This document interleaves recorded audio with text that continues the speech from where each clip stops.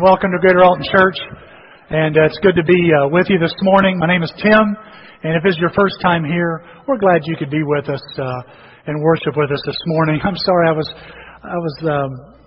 I usually pray when I'm behind the stage before I come out, but God was giving me next week's lesson, and so I had to listen.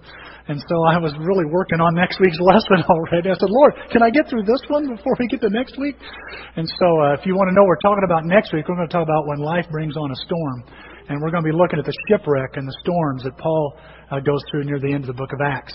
We are in the book of Acts, and if you have a bulletin, you can follow along. If you're a first-time guest, we want you to know that just sit back and relax. There are some notes that are in the bulletin. You can follow along, and you can fill in the blanks or circle some words if you like. We like doing that here. It helps us remember. Speaking of remember, last week I've already been hearing some things about people doing good things and God blessing that. And last week we talked about Dorcas and just being, or Tabitha, just being a person that does good things. God wants to do that. And I thought it was really cool that already many of you started putting that sermon into practice, and God blessed your life. And today I hope that you can learn something about telling your side of the story as well. We are in the book of Acts. We're going to be in the book of Acts for 3 more weeks, and then we're going to be starting a new series from the book of Colossians called Rooted. And so that'll be coming up at the 1st of September. Our discipleship groups and our small groups will be also looking at the book of Colossians on a more personal level, and hope you will join us there. I know some groups are already in the book of Colossians, and so you've gotten a little ahead of us, but that's okay. Again, you'll notice some things that's going on. We've got a lot of things happening right now. Our kids ministry is doing Take the Plunge. It's right in the middle of that. And in 3 weeks, parents, the kids ministry hopes that you will join them and participate in their worship service during the second service and worship with your kids and take the plunge with your kids as well as we learn more about Jesus. And all the lessons in this series for our children have a water theme with them. And that's what's been going on the last 3 weeks. And again, parents, I think it's the 25th of August. We want to encourage you to join your children and take the plunge. They'll be in the great room during our second service. Let's see. We're in the book of Acts. I've mentioned that now 3 times, I believe. And we're looking at all the different people in the book of Acts. You know, the book of Acts has been called the Acts of some of the apostles. It's been called the Acts of the Apostles. When you read the book of Acts, though, you find that the book of Acts doesn't really cover all 12 of the apostles. It doesn't. In fact, it starts off with only 11. Judas is gone, and he's replaced. But it only mentions some of the apostles by name. But then it also mentions other people in the book of Acts, nameless people, in fact, that went around spreading the good news. So the book of Acts is really a continuation, and by the way, it is a continuation of the book of Luke. It's a sequel in the book of Luke, carrying on the acts of Jesus through His Christians. If there's something you haven't figured out by now, if you're a Christian, God wants to use you and wants to work through you. And He does that by changing you into His likeness and to do the things that Jesus would do if He were on the planet today, which He is through every believer. I remember when I had a bracelet that had the "What would Jesus do" initials. Do you remember that? Big deal.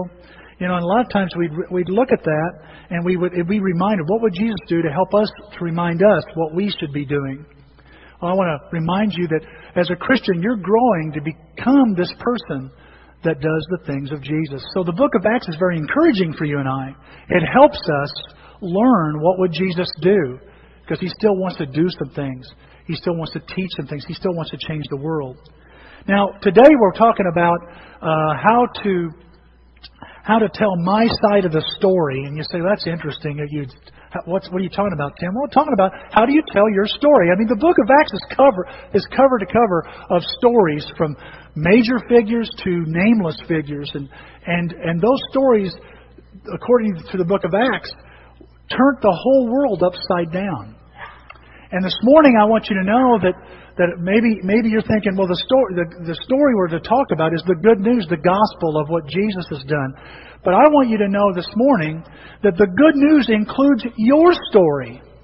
That His story involves your story.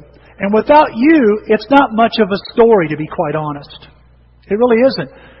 This week in my zone meeting, Chris Weiler showed me an object lesson, and he brought a pepper grinder and put it in the middle of this table, and he said, I showed my group, my small group last week, we talked about this pepper grinder. And we talked about all we knew about this pepper grinder, that it was made from walnut, it's got a little crank, and pepper comes out when you twist it just right, and all this stuff. And then we said, so what good is knowing all about this pepper grinder if we never use it? Powerful. What good is it to know all about Jesus and talk about, well, Jesus is this, He's the Son of God. That's good news. He died on the cross. Yeah, and that's true. And I'm not trying to minimize that at all, folks. But without it being used in your life, it's just a useless story. It has no power. You say, well, yeah, it does. It's the power of the cross. The power of the cross is only powerful if it's used in your life. And so, my side of the story, your side of the story, there's God's side of the story. This is what I did for mankind. And then there's my side of the story. In fact, in other words, what God has done for me. When you look in the book of Acts, there's a guy who his story is covered 3 different times in the book of Acts, and 3 different times. And his name was the Apostle Paul, and he tells his own story in Acts 26. He's been arrested for talking about Christ. He's been arrested and for making trouble, and so he comes before this guy named Festus, who's a governor. And Festus listens to him for a while. And then he's brought before a guy named King Agrippa.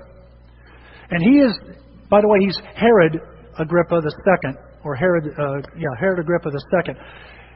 This guy is the grandson of the King Herod that tried to kill Jesus when he was born.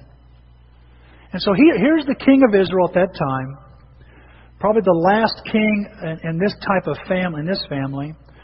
And he is listening. Apostle Paul is brought before King Agrippa to tell his side of the story. We've heard what the Jews are saying. We've heard what everybody else is saying.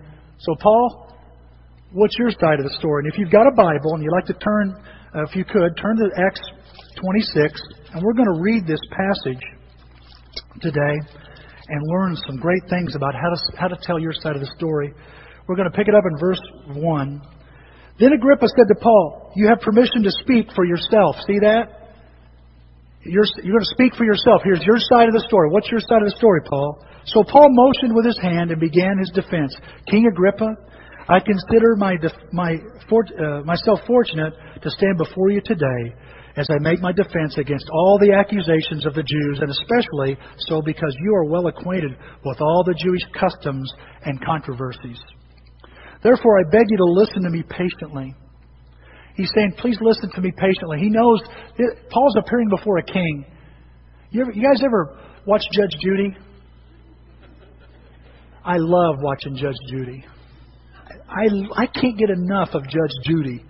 I have a fever for Judge. That's the truth, man. I love watching her. And you know, always they'll start off, okay, what's your side of the story? And they'll go, well, Judge, it went like this. Blah, blah, blah, blah. And then they make the mistake of repeating themselves once. And what's she do? I don't want to hear it again. I already heard that. Move on. Quit looking at your notes. Look at me. I can tell a lot about a person the way they look me in the eyes. Are you ever terrified that you're going to get a call someday? We want you to appear on Judge Judy. I wouldn't make it. She'd chew me up and spit me out. I would ask Judge Judy for patience. Paul is asking for patience to King Agrippa. And it's funny because what he has to say only lasts 3 minutes. What a challenge, huh? Challenge today. Help me, Lord. It says, the Jews all know the way I have lived ever since I was a child, from the beginning of my life in my own country and also in Jerusalem. They have known me for a long time and can testify, if they're willing, that according to the strictest sect of our religion, I lived as a Pharisee. And now it is because of my hope in what God has promised our fathers that I am on trial today. This is the promise our 12 tribes are hoping to see fulfilled as they earnestly serve God day and night. O King, it is because of this hope that the Jews are accusing me. Why should any of you consider it incredible that God raises the dead? In just a couple of weeks, Gary is going to talk about the gospel. And one of the things he's going to talk about is the resurrection. That the resurrection is mentioned in the book of Acts over and over and over again. Why? How often do we talk about the resurrection? Once a year. Take a wild guess when we talk about it. Easter. And yet this was a regular message in the gospel. Why? Because the power that raised the dead is available to you and I to change our lives. To address any obstacle, problem, even death itself. The power of the resurrection is a hinge-pin of the gospel. And it's something we're just now discovering here at Greater Alton.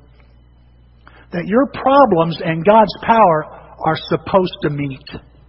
And you're supposed to walk away different. Praise God. Praise God. Look what he says. Then he goes on. He goes, I too was convinced that I ought to do all that is possible to oppose the name of Jesus of Nazareth. And that's just what I did in Jerusalem. On the authority of the chief priest, I put many of the saints in prison. And when they were put to death, I cast my vote against them. Many a time.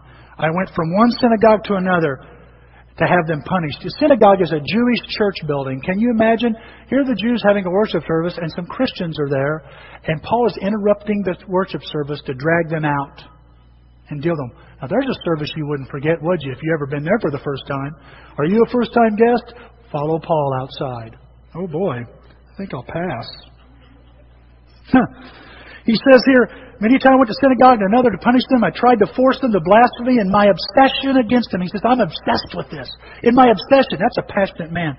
In my obsession against them. He goes, I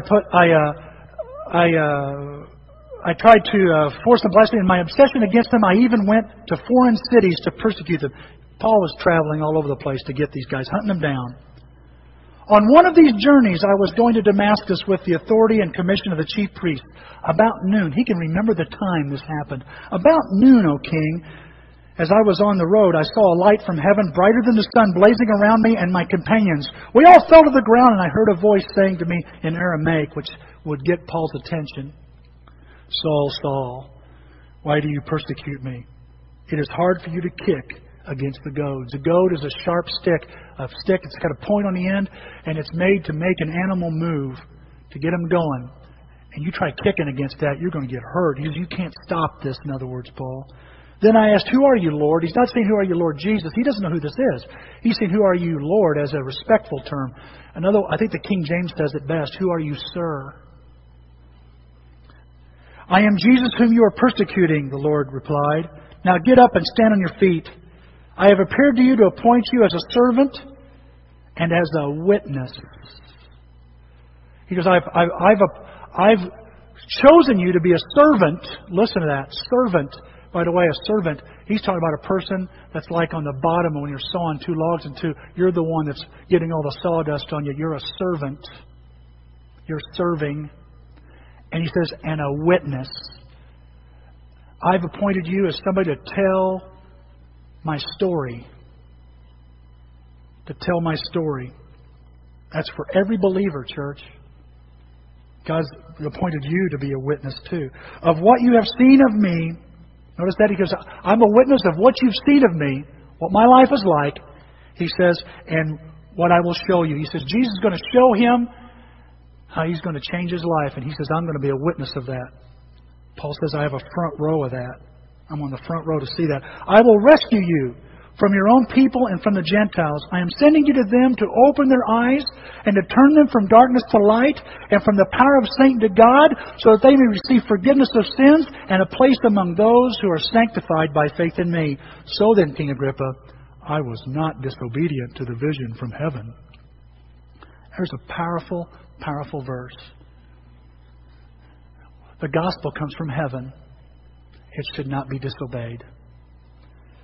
First to those in Damascus, then to those in Jerusalem, and all in Judea, and all the Gentiles also, I preached that they should repent and turn to God and prove their repentance by their deeds. That is why the Jews seized me in the temple courts and tried to kill me. But I have had God's help to this very day. And so I stand here and testify to small and great alike. I am saying nothing beyond what the prophets and Moses said would happen. You know, Paul didn't have the New Testament. He couldn't say, let's turn to the book of Acts, because he's in it. They had Moses and the prophets. And he says, what I'm telling you is in agreement with it.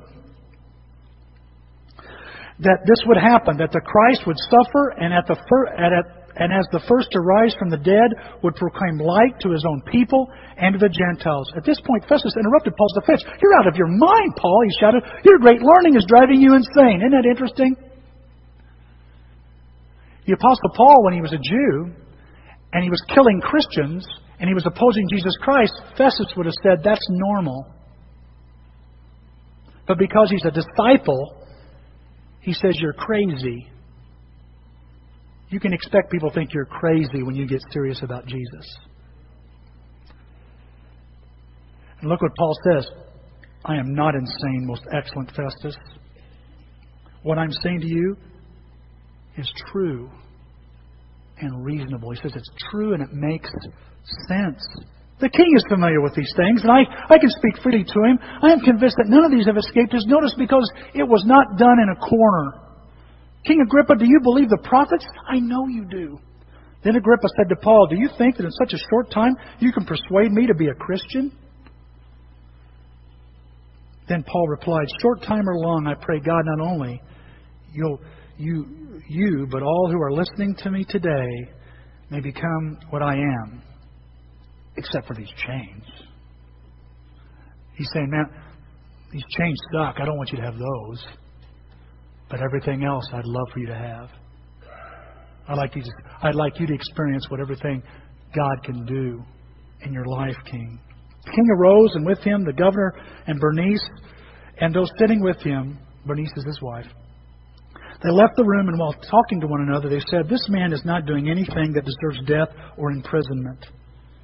Agrippa said to Festus, this man could have been set free if he had not appealed to Caesar. Paul is telling his side of the story.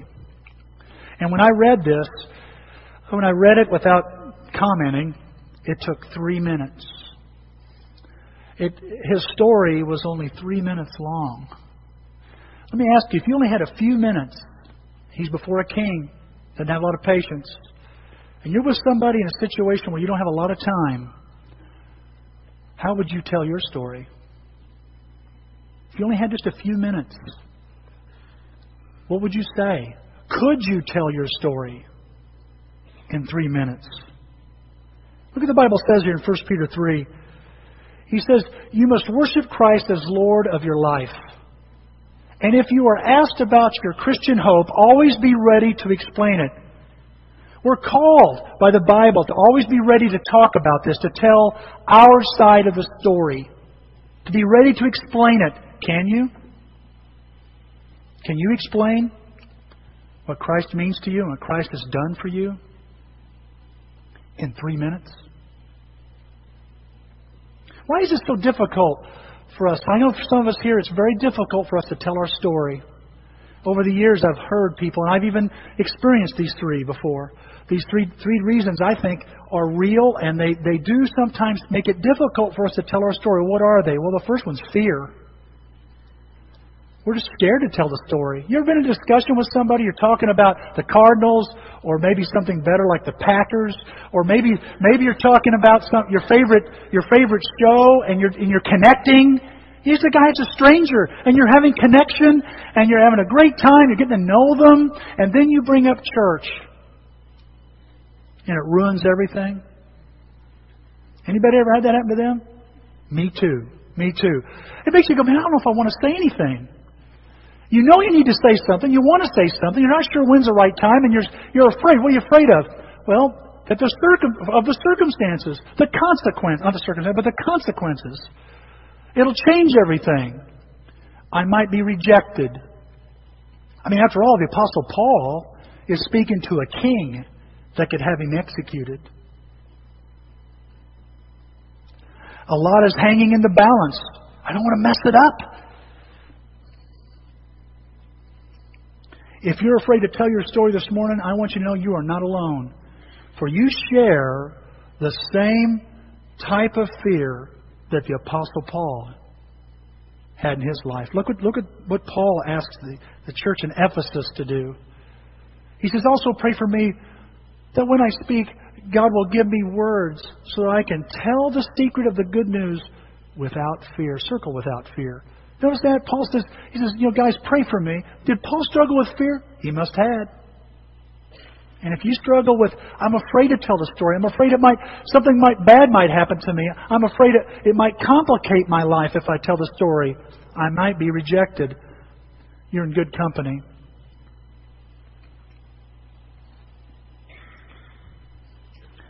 Number 2, another thing that can keep me from telling the story, make it very difficult, is my lack of confidence. More specifically, I just don't have a lot of confidence in my story. I don't think it's that good. Let me ask you, are you ashamed to tell your story? Well, ashamed? What do you mean, Tim? Well, are you ashamed of it? Are you embarrassed to tell your story? I know people that say this all the time. I don't want people to know what I did. I'm not going to tell my story, my past. It's just so messed up. I'm so screwed up. And if they hear that, they might run from me. And so I lack this confidence that my story really could do anything. And I make this deal with myself that says, I'm not going to tell my story. And when somebody asks me, no, I'm not sharing that. And by the way, this morning, I'm not saying that you should tell your story until you're ready. I want to make that clear to you. Okay? I understand the fear. We all have stuff in our past we're afraid to tell. But there's some things in your story, and there's some things in my story, some of those details that touch a person's life. That you have in your own little story that can do wonders in somebody else's life when you're willing to do that. I heard a lady one time say to me, I'll never talk about my past. I'll never talk about this. And it was years later, she finally, in a study, she told her story. And it changed everything. The person she was studying with opened up because she did. But there's this lack of confidence. Paul told Timothy, don't be ashamed to tell people about the Lord Jesus. Well, that's about Jesus. Guys, I want to remind you, the gospel, the good news, includes the good news in your life. It includes your story. And sometimes we let our shame, our guilt, I feel so guilty. And by the way, I don't know, I wrestle with this as well. And guys, I have to remember, the Bible says that the Lord took our shame. Took away our shame. So why are we ashamed of our past? Took away our guilt. Why should we any longer be afraid and ashamed of a past that's been wiped clean, that's been changed? Isn't it great that His story changes my history? Wipes it off. In fact, I think somewhere it says, those that trust in the Lord will not be put to shame. It says that over and over in the book of Romans. You say, well, that's not my problem, Tim. I'm not feeling guilt or shame over my story. It's more like this. You get these people that come up here and they start sharing their testimony. And it's like lightning flashing and voices from heaven and, storms arising and, raising the dead kind of stuff. And I go, man, that's just so amazing. That's just so spectacular. My story doesn't even compare. Why would anybody want to hear my story? How do I compete with that? Well, first of all, I want you to know you're not to compete with anybody. You don't have to worry about competing with anybody. Your story is yours. And God has given you that story to touch somebody. And so you might feel sometimes like, well, I'm just not as spectacular. I listened to my brother's story. Drug addict, messed up, screwed up, and he becomes a Christian. And he has no side effects. He has no desire to have any drugs. And he goes, Tim, I can't explain it. It's like a miracle. And I go, that's great. What's your story, Tim? I went to church a lot. I didn't drink. I didn't cuss. I didn't smoke. I didn't go out. Didn't chew. I didn't go out with women that do. Then he showed me some Bible verses, and I went, okay, I'm going to stop. And I'll get baptized. Doesn't sound like pow, pow, kaboom, kaboom. Like, Freeze hitting a home run and the fireworks are going off. No, not for me. It's you can feel that way, can't you? I don't have the drama. I don't have the spectacular. Now, I will say this. Some of you here probably sought the Lord for some particular reason, and it may have been dramatic.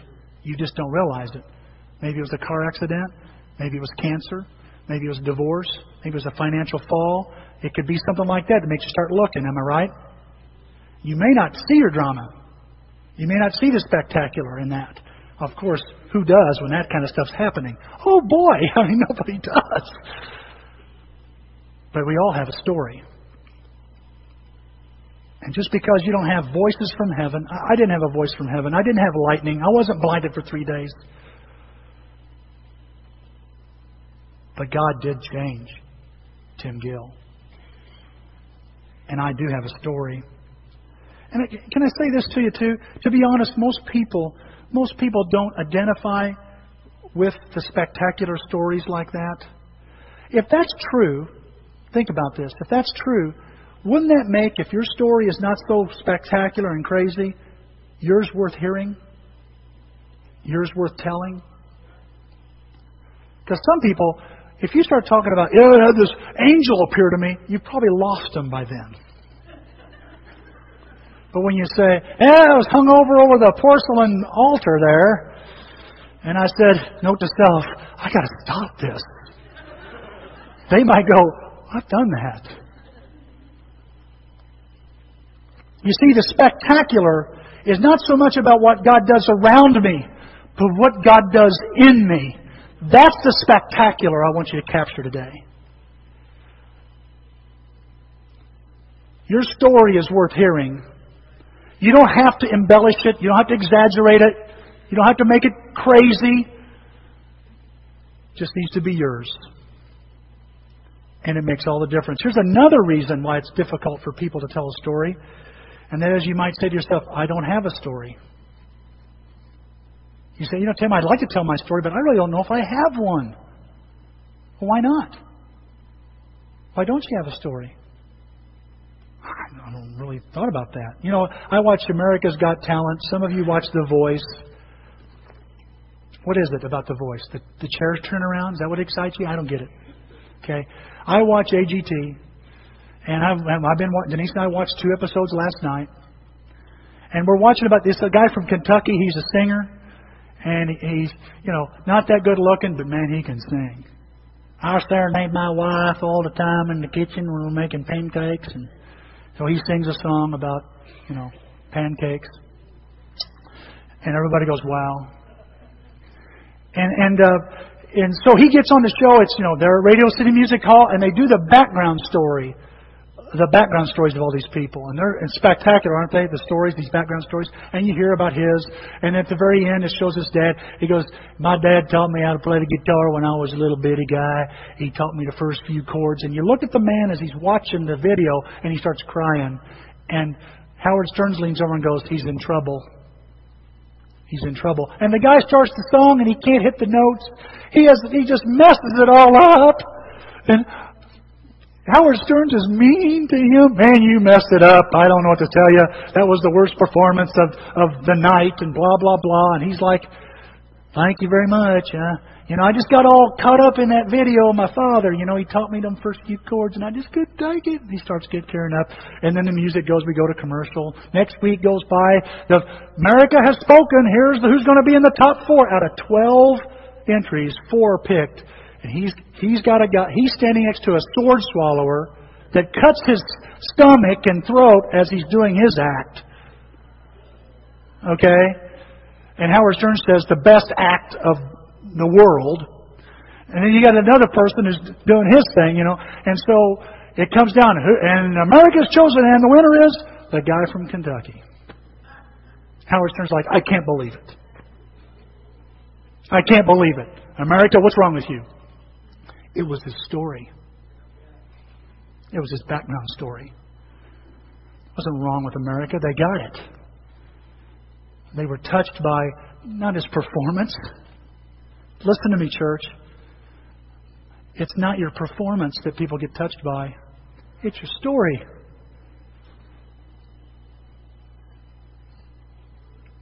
Everybody's got a story. A guy named Neil Gaiman said this one time. He's an author. He said, one thing that you have that nobody else has is you. You are the only one that has your voice, your mind, and your story. So why don't you have a story? If everybody's got one, what could it be? It could be a couple of things. One is you may have never prepared yourself to tell your story. That could be the first thing. Maybe you're just not prepared. Maybe you've never sat down and thought, how would I tell this story in just a few minutes? What is my story? Or have somebody help you work through that. And maybe the solution is, all you need to do is just sit down and think, what would I tell people if I only had just a few minutes? Maybe it's just preparing. Look what it says here in Colossians 4. Be pleasant and hold their interest when you speak the message. Choose your words carefully and be ready to give answers to anyone who asks questions. What's Paul urging here? Preparation. He's saying be pleasant. Prepare your attitude. Try to find a way to hold the attention of those that speak when you're going to talk about the gospel. He gives some pointers. Choose those words carefully. You know, your story may be told one way to one person and told a little differently to another. That takes preparation. He says, be ready. Be ready for it. Are you prepared? Maybe that's why you don't have much of a story. But there's another reason. And you need to consider this, church. If you're a Christian and you go, I don't know if I really have a story, Tim. This one's pretty serious. It could be that you don't have a story because you haven't changed. You see, change is the hinge pin for your story. And you look back and you go, I really haven't changed that much. I remember as a kid learning about seed corn. It goes in as a certain seed, goes through all this process and comes out the same. Oh, it's got some chemicals sprayed on, but it's basically the same seed. And church, sometimes we can start off and we go through all this stuff, all this Bible study, all this worshiping, all this singing, all this stuff we're doing, and we basically stay the same. We're the same when we're on the golf course. We're the same when we're at a restaurant. We're the same when we get home. No wonder you don't have a story. There's no change. Is that why you don't have a story? I love the story of the man born blind in John 9. He's born blind, remember, and Jesus walks up to him and he goes, "Do you want to see?" And he goes, "Yeah." And he goes, Jesus is spitting in the Bible. Not in the Bible, but in the Bible he's spitting, okay? And he's mixing some mud up with his saliva. And he puts it in the guy's eyes, right? And he says, "Now go wash your eyes out at the pool of Siloam," which means sent. I'm sending you there. Drop my name. Might work, And so he's, "Of course I'm going to go wash my eyes, you idiot." He didn't say idiot, but you know what I'm saying. So he goes and he washes his eyes and he can see. His friends go, "Hey, aren't you the guy that was blind?" He goes, yes, but I can see. Where? How'd that happen? Well, this guy. You're not going to believe this. This guy.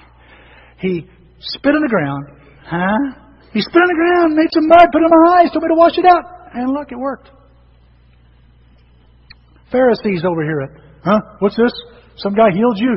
You were blind? Yeah. Who did it? Let's see. I don't know. I didn't see him. Let's see. All I heard was a voice and I heard that. Oh yeah, he said, "I'm Jesus." Jesus? Yes. He said, I'm Jesus. And then he put this in my eyes and I washed it and I can see. "You know this guy's a sinner, don't you?" I love the answer. Here's his story. Here's his side of the story. They ask him, "What's your side of the story?" And he says, "One thing I do know. I don't know if he's a sinner or not, but I know this. I was blind, but now I see." He's saying, something changed in me. And that's what gives his story power. that God had His way with him and he's different. Now you talk about what a stark difference. He did point specifically, I was this way and now I'm this way. Can you point to something specific that God has changed you? Then you've got a story. Now, I want to say to those of you who say, well, Tim, I can't point that well. You've made me really feel bad today. Okay, well, I want you to know that's not my goal. I want to say to you, if you don't have a specific thing you can point to, I got two things to tell you. One is, you have a story. It's just incomplete. It's just incomplete. You're right in the middle of a story. And God wants to complete it. And that requires a relationship with Him. He wants you to have this moment where you can say, I was like this, but now I'm like this. Praise God. He wants to change you. He wants you to know that. That's why change is the hinge pin. Orson Welles said it this way: if you want to be happy, want to have a happy ending, it depends, of course, where you end the story. Is that true? If you end the story right now, would it have a happy ending? God wants to finish your story. And He wants to give you an incredible ending of the way that's the way it was, but now it's like this. Oh, praise God. That only comes from Jesus Christ. One of the things that Bob said to me this morning, I can't get it out of my head, was the idea that only Christianity was able to change a man like the Apostle Paul. Wasn't any other religion that did it. Only Jesus. And maybe you've got something stubborn in your life that's just not changing. Jesus can help you with that. If you have a relationship with Him, you make Him Lord of your life, you'll have a story. So now what I want to do is I want to get very, very, very practical with the rest of this lesson. And what I want to do is I've selected 4 people to share their story in 3 minutes each. And they're out here in the crowd. And what I want to do is I want to, first of all, I want to talk a little bit at each point and then turn it over to them. What's the best way to make my story? What's the best way to tell my story? And I've taken the acronym BEST, and we've talked about this before, but I want us to look at it, really look at it this morning, church. And we're just going to look at each one of these. These are the elements that make my story the best. They're the elements that Paul used. The first one is B, and it stands for before. In other words, I talk about how it was before I became a Christian.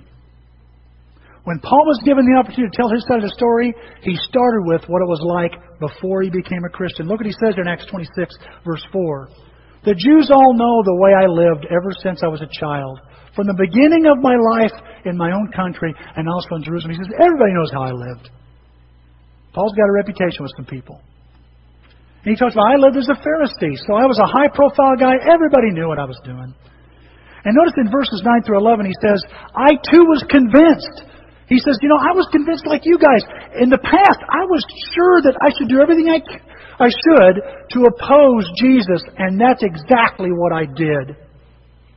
He says, with the authority of the chief priests, he goes, I put many of those saints in prison.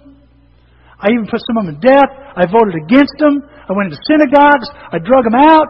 I punished them. I tried to force them to blasphemy against Jesus. And I was so obsessed with this, so caught up in this, I traveled all over the place. He makes a case. That's the way my life was before. And if you want to tell your story, you start there. You're just honest about it.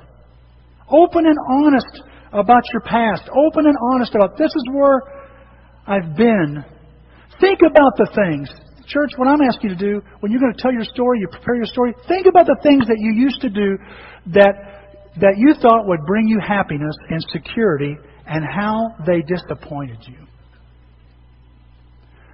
I've asked Celine if she would share in 3 minutes her story. Celine?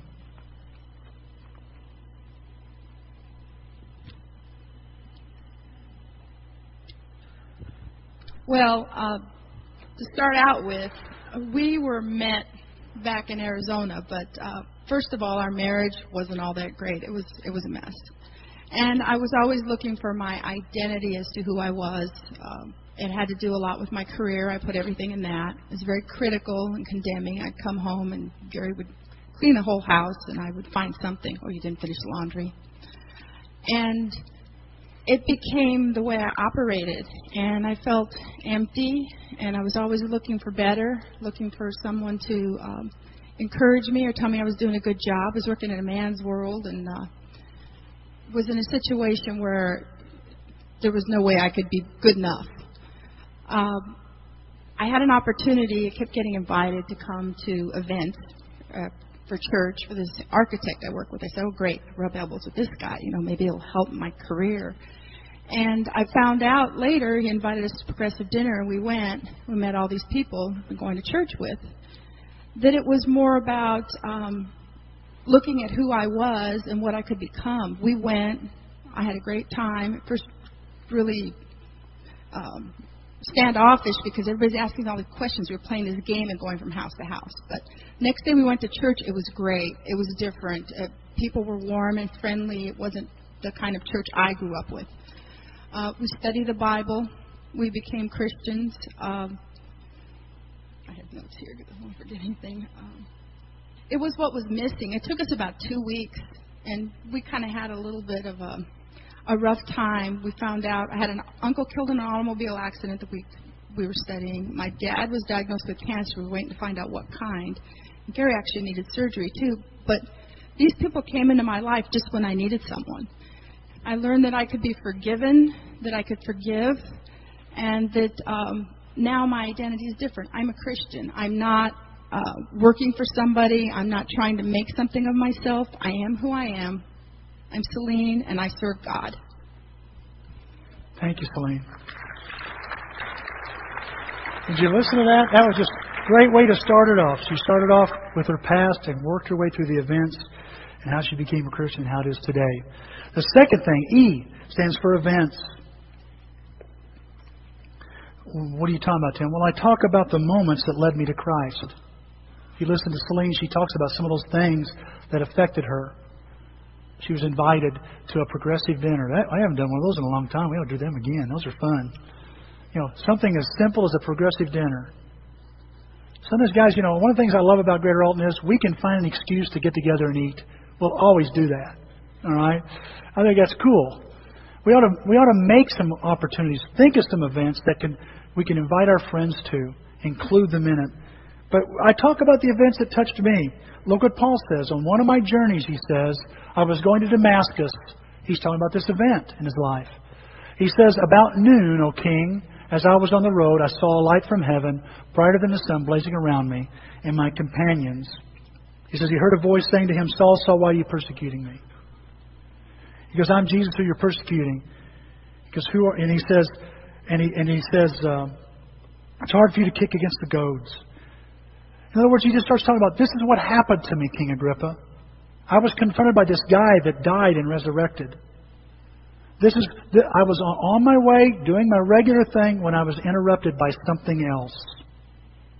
And it changed my life. I've asked Haley Brewer, where's Haley at over here? She's going to share her testimony in 3 minutes.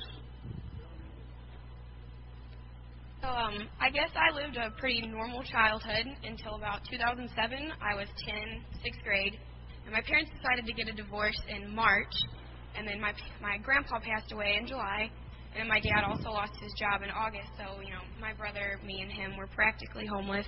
We lived with my grandma. But fast forward a couple years, 2010, and my dad had to get open heart surgery, and it was really hard because me and him were super close, and it was a 50-50 chance that he would live, and, you know, he lived, and, you know, it was really tough after that because our relationship just kind of fell apart. You know, he'd say things that just would hurt me and tear me down, and, you know, I believed him, and, you know, back, like, when the divorce and everything happened, I found a really good friend, and we stayed close friends for a while, and then, like I said, I turned to self-harm because my dad, he just hurt me so much, and, that's the only way I felt like I could get out of it. I did it a couple times, but then I just couldn't do it anymore. Something told me to quit, and so I did. And then the guy I met in 6th grade, helped me through everything. We became even closer friends, and, the relationship was different, summer before freshman year because we liked each other, and, I did horrible, disgusting things, to prove to him that I loved him. But, I did things that I'm not proud of, and I did things that, I'm still struggling with today, and, we eventually just broke things off because he stood me up, and I just had to get away from it. And that was in October of 2011, and then Mary finally convinced me to come to Cross Chat in November. And, it was not a fan when I went, and I saw the love everybody had for each other, and how they cared about each other, and I just wanted that for my life. And the next week I was asked to study, and I studied with Mary and Kathy Denius, and I was baptized March 14th, 2012. And, my life has changed tremendously. I mean, I don't do the things I did before. I still struggle, but it's not as bad as it was before. And I have amazing brothers and sisters, to hold me accountable and, to help me be a better person. And I'm just so thankful that I said yes. Thank you, Haley. Wow.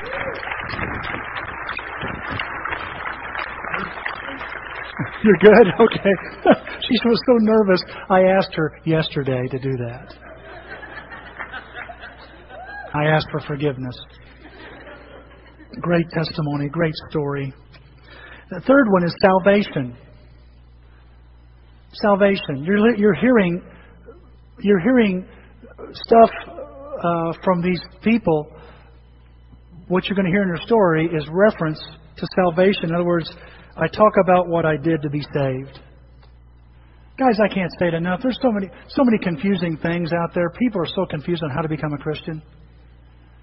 There's all kinds of things people claim. I did this, and that makes me saved. And everything from I pray Jesus in my heart, which you cannot find in the Bible. You really can't find that. And I don't mean to attack anybody here. I used to believe the same thing, that there was a sinner's prayer that made you a Christian. It's not in the Bible. Well, what about confessing Jesus as Lord? The only place I can find anybody confessing Jesus as Lord and being saved is at their baptism. That's Acts 22, verse 16. It's at their baptism. But I want you to see that Paul talks about his salvation some. He doesn't talk about it as much detail to King Agrippa. He does in Acts 22, but in Acts 26, back it up to Acts 26, Pat. Yeah. Look what he says here. The Lord replied, now get up and stand on your feet. He says, and I have appeared to you to appoint you as a servant and as a witness of what you've seen of me and what I will show you. In other words, there's a story going to be unfolded in your life, Paul.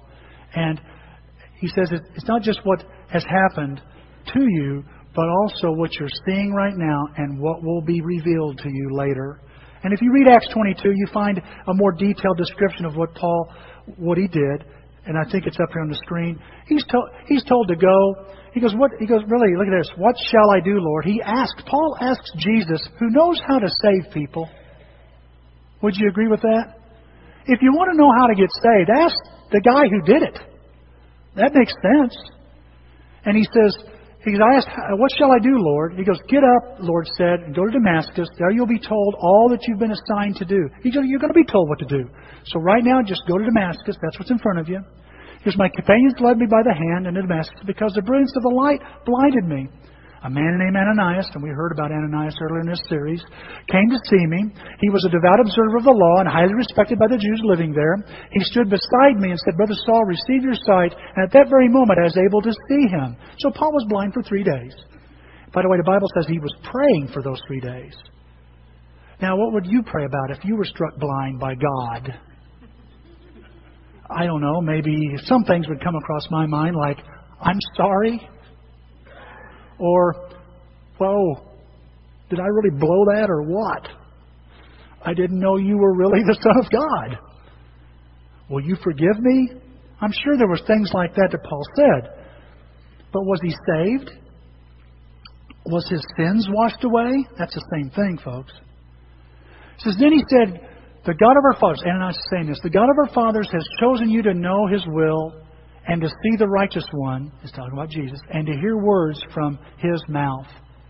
You'll be His witness, there it is again, witness. You're going to tell your story to all men of what you've seen and heard. It's your story, he's saying, of what you've seen and what you've heard. And now, what are you waiting for? Get up and be baptized and wash your sins away, calling on His name. How do I call on the name of the Lord? I call on His name by being baptized, by responding to His will. Yes, I make Him Lord of my life. And I'm baptized. That's how you do that. And Paul alludes to that in Acts 26, and he gives it in detail in Acts 22. So what do I talk about here? I talk about what I did to be saved. In other words, I talk about the people maybe I've met or the studies I've been in. You know, I noticed that Haley mentioned studies. Celine mentioned studies. You know, why should we talk about the studies, maybe the Bible study we went through? Because people get all heebie-jeebie when it comes to Bible study. What are you going to do to me? What are you going to say? You're going to show me? And sometimes we need to relax them a little bit by saying, it wasn't really that bad. It was kind of cool. It was not so crazy.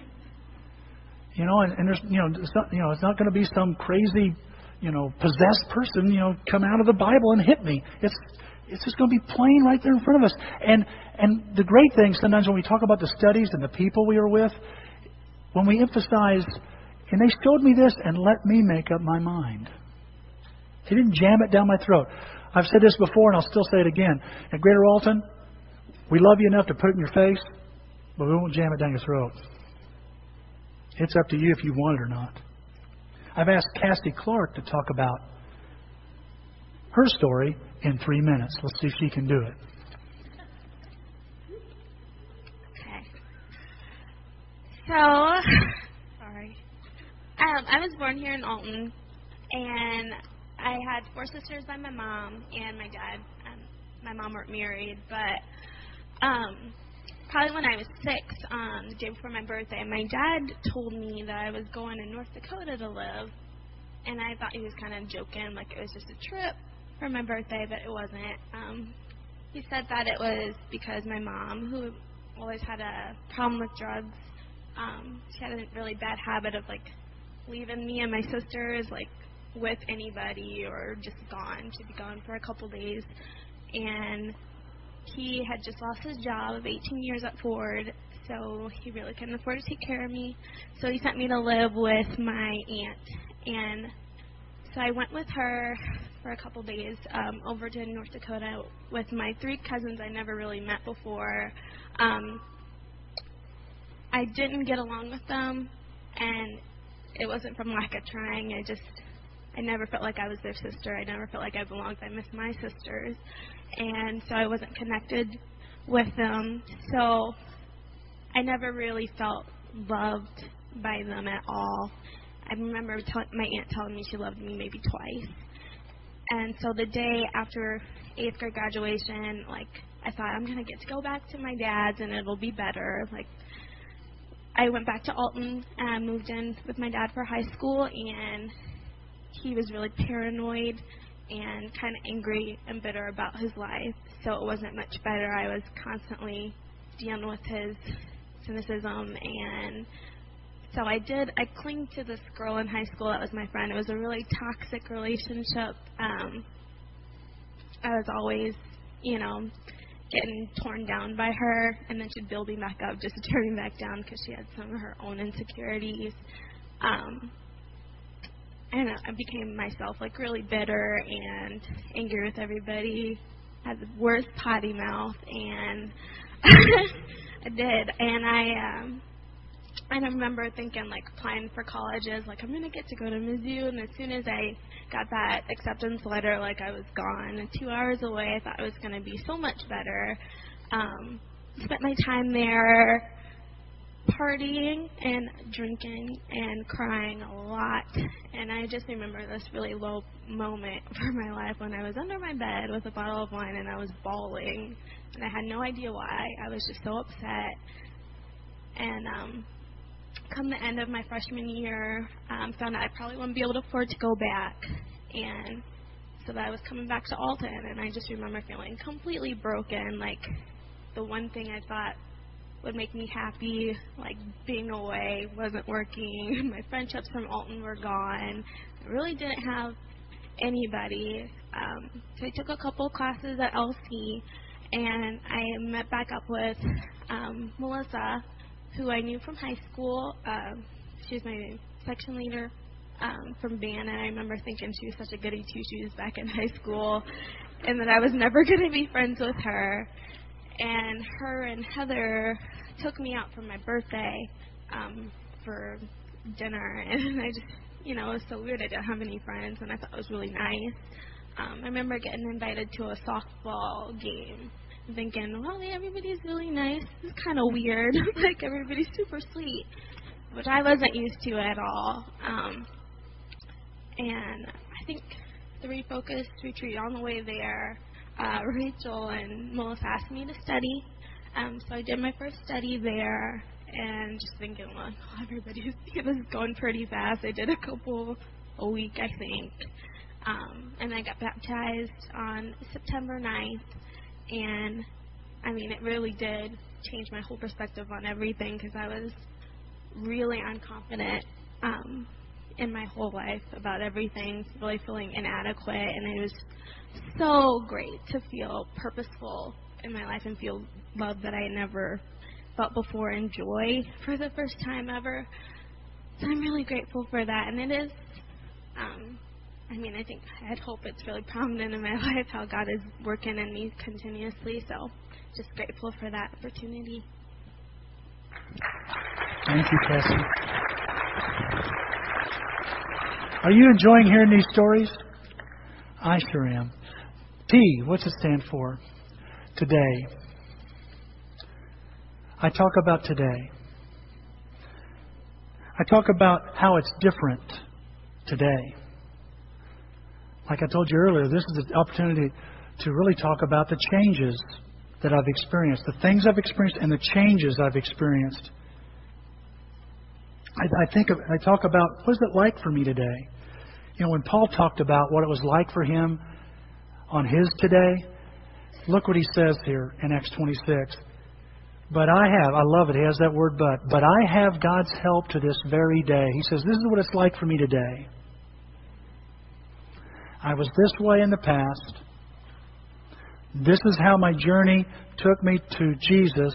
This is what I did to be saved. And God has been helping me up to this very day. See, the story is still going on. You don't have to have a perfect story. You don't have to have a perfect story all neatly perfected. It's a process. And you know what? Your story, you might find your story even changing and adapting as it goes. He says, but I have had God's help to this very day, and so I stand here and testify. He says, I'm telling you my side of the story, to small and great alike. I'm saying nothing beyond. And then he finally mentions Scripture, if you've noticed that. He finally starts mentioning Scripture. He says, what I'm telling you is nothing beyond what the prophets and Moses said would happen. That the Christ would suffer, and as the first to rise from the dead, would proclaim light to His own people and to the Gentiles. He's saying, this is what it's like for me today. I'm not out killing Christians anymore. It's different. I'm not out trying to oppose what God says. I'm not kicking against the goads anymore. I'm doing the will of God. I'm doing what God wants. And I'm repeating the good news because it became good news in me. See, the news is only as good as if it's as good as it is in me, is in you. And he gives God the credit. He gives God the credit. Now, I've asked Pat Honey. Pat, are you coming out? Where are you at? He's the PowerPoint guy. All right. Pat, share your story. Can you hear me? Yeah. Okay, cool. So growing up, obviously I have a speech impairment, and this really affected my self-confidence a lot growing up. And I always felt like I was less than human in a lot of ways, that I didn't really have my part of society. So I found my value in other things, mostly video games, and that's what I was good at. So I devoted my life to video games pretty much. And, well, I played video games one day with my neighbor, of course. That's what I did. And out of the blue, he just invited me, "Do you want to go to church?" "Yeah, sure, whatever." So I came. "Want to study the Bible?" "Yeah, sure, whatever." So I studied the Bible. And I started to hear about this God, this amazing God who loved me despite my flaws. I'm like, oh man, I want some of this. And so I went to the studies, and I was ready to get baptized. I wanted this life. I wanted it now. But I got baptized, and it was awesome. But the part was, this is where I messed up. Well, you let go of your old life. I was like that guy cleaning out the basement. No, let's not throw that away just yet. I might need that still. It still has some value. And I ended up getting entangled back in my old life again, walking away from God. And so for about 2 years, I did my own thing. I dove heavily back into video games. Now I had this void. I just couldn't fill it with nothing. I got a girlfriend. That wasn't enough. I got porn. All kinds of porn. That was not enough. I was miserable. I was sad, broken, and lonely. And I pretty much reached the end of my ropes. I didn't know what to do anymore. There was nothing really for me to get out of bed for in the morning. I had nothing. And I remember back just thinking, well, I was happy for a few months when I was learning about God and all that. So I came back. And for some reason, the people still loved me. They were still being kind to me. I was still accepted, even though I spent like the last 2 years doing my own thing, making fun of them, putting them down. I got to know God again. It was awesome. And today I can stay before yesterday. Video games are fun. They're not my life no more. I'm single right now. I'm okay with that. I have God. And porn, it's really not that appealing no more because I learned what true beauty is these days. It's not the internet. It can't fill that void. And I tried it all. My life right now had to trade up. Anything less than God is to trade down. And that's what I know now. I wish I could have learned it sooner though. Thanks, Pat.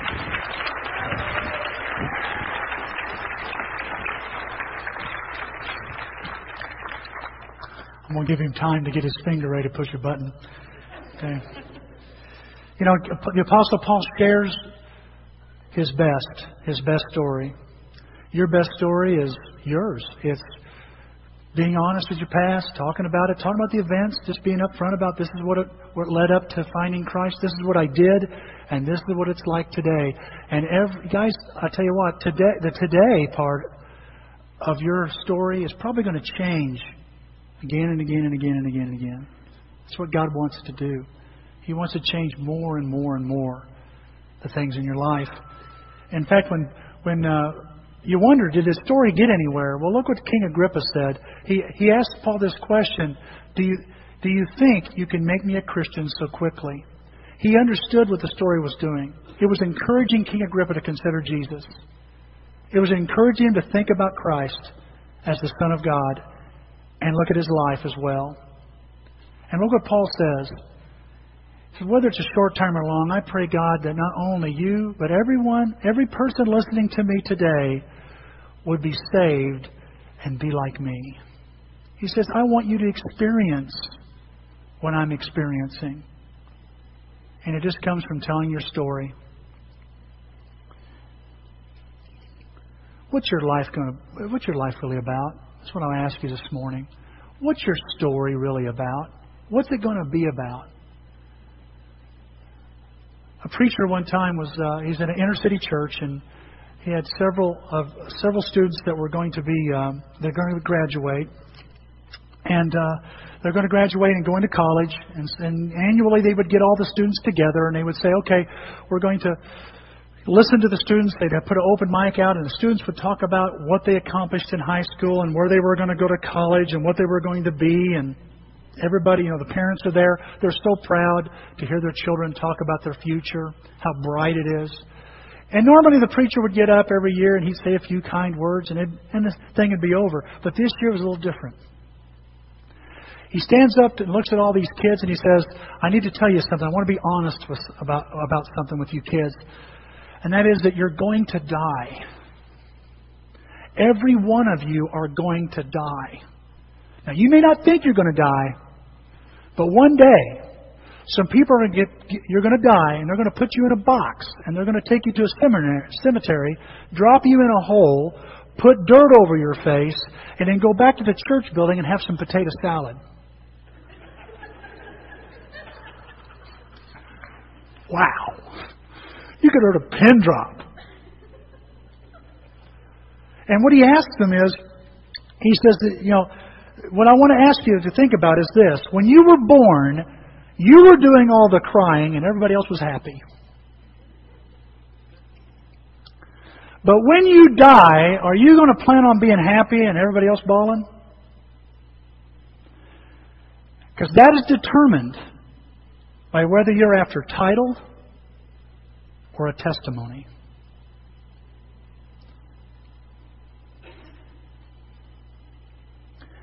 He says that, this answer depends on whether you want to have a title or a testimony. He goes, will they list, when they talk about you, will the story be about all your degrees and all your awards? Or will they talk about what you meant to their lives? Will you leave behind a newspaper column telling people how important you are and were? Or are you going to leave behind crying people who give their testimonies, tell their stories of how they lost their best friend that they ever had? Will they talk about all the boards and all the planning you did and all the things you owned? Or will they talk about the money that you gave away to make a difference? He said, look, there's nothing wrong with titles. Titles are good things to have. But if it ever comes down between choosing of getting a title or giving a testimony, choose giving the testimony. Because Pharaoh had a title, but Moses had a testimony. Nebuchadnezzar had a title, but Daniel, he gave his testimony. Queen Jezebel, she got her title, but Elijah gave his testimony. Pilate had his title, but Jesus gave his testimony. And King Agrippa had a title, but Paul gave his testimony. I want to say to you this morning, the life you lead, the life I have, is it going to be about making personal history, or is it going to be about telling His story? Because that, my friends, is what God's called you and I to do. Is to not give ourselves the credit, but give God the credit. As we tell our side of the story and touch people's lives. Do you have a story this morning? What's keeping you from talking about it? Are you afraid? Do you think it's not that big a deal?